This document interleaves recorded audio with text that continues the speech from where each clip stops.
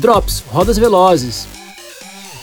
Aí, enfim, eu comecei a fazer um trabalho com o treinador mental, que é o Lucas Cruz. Ele criou uma hashtag chamada Eu Só Treino, que tem a ver com quando as pessoas ficam, caramba, mas você só treina, né? Tipo assim, você não faz mais nada da vida, só treina. E ele falou, caraca, mas tipo assim, não é fácil, né? Não é uma coisa simples, só treina. É igual falar, pô, você só trabalha?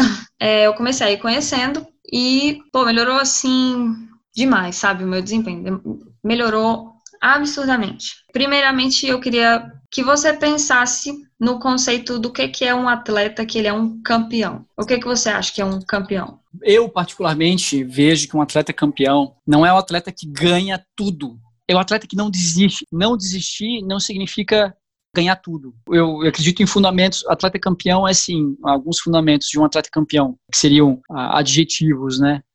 Resiliência, persistência, insistência, coisas que estão ligadas a essa gana, a vontade de ganhar.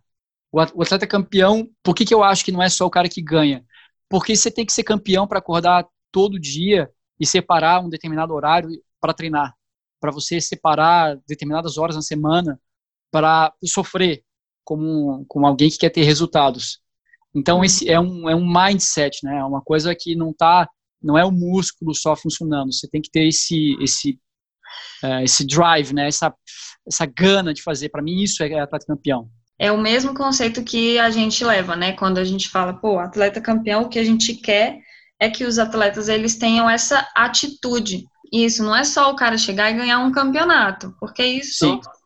treinando e às vezes até uma facilidade, né, que tem gente que chama de talento, pode fazer você ganhar uma medalha. Mas, muitas vezes, você tem que ser consistente. É uma evolução constante, sabe? A pessoa que é campeão é o quê? É um cara que ele se desafia, que ele enfrenta os próprios medos, que ele chega a cada campeonato, ele dá o melhor dele. E aí, curtiu esse drop? Então fica ligado que toda quarta-feira tem um episódio novo do podcast Rodas Velozes.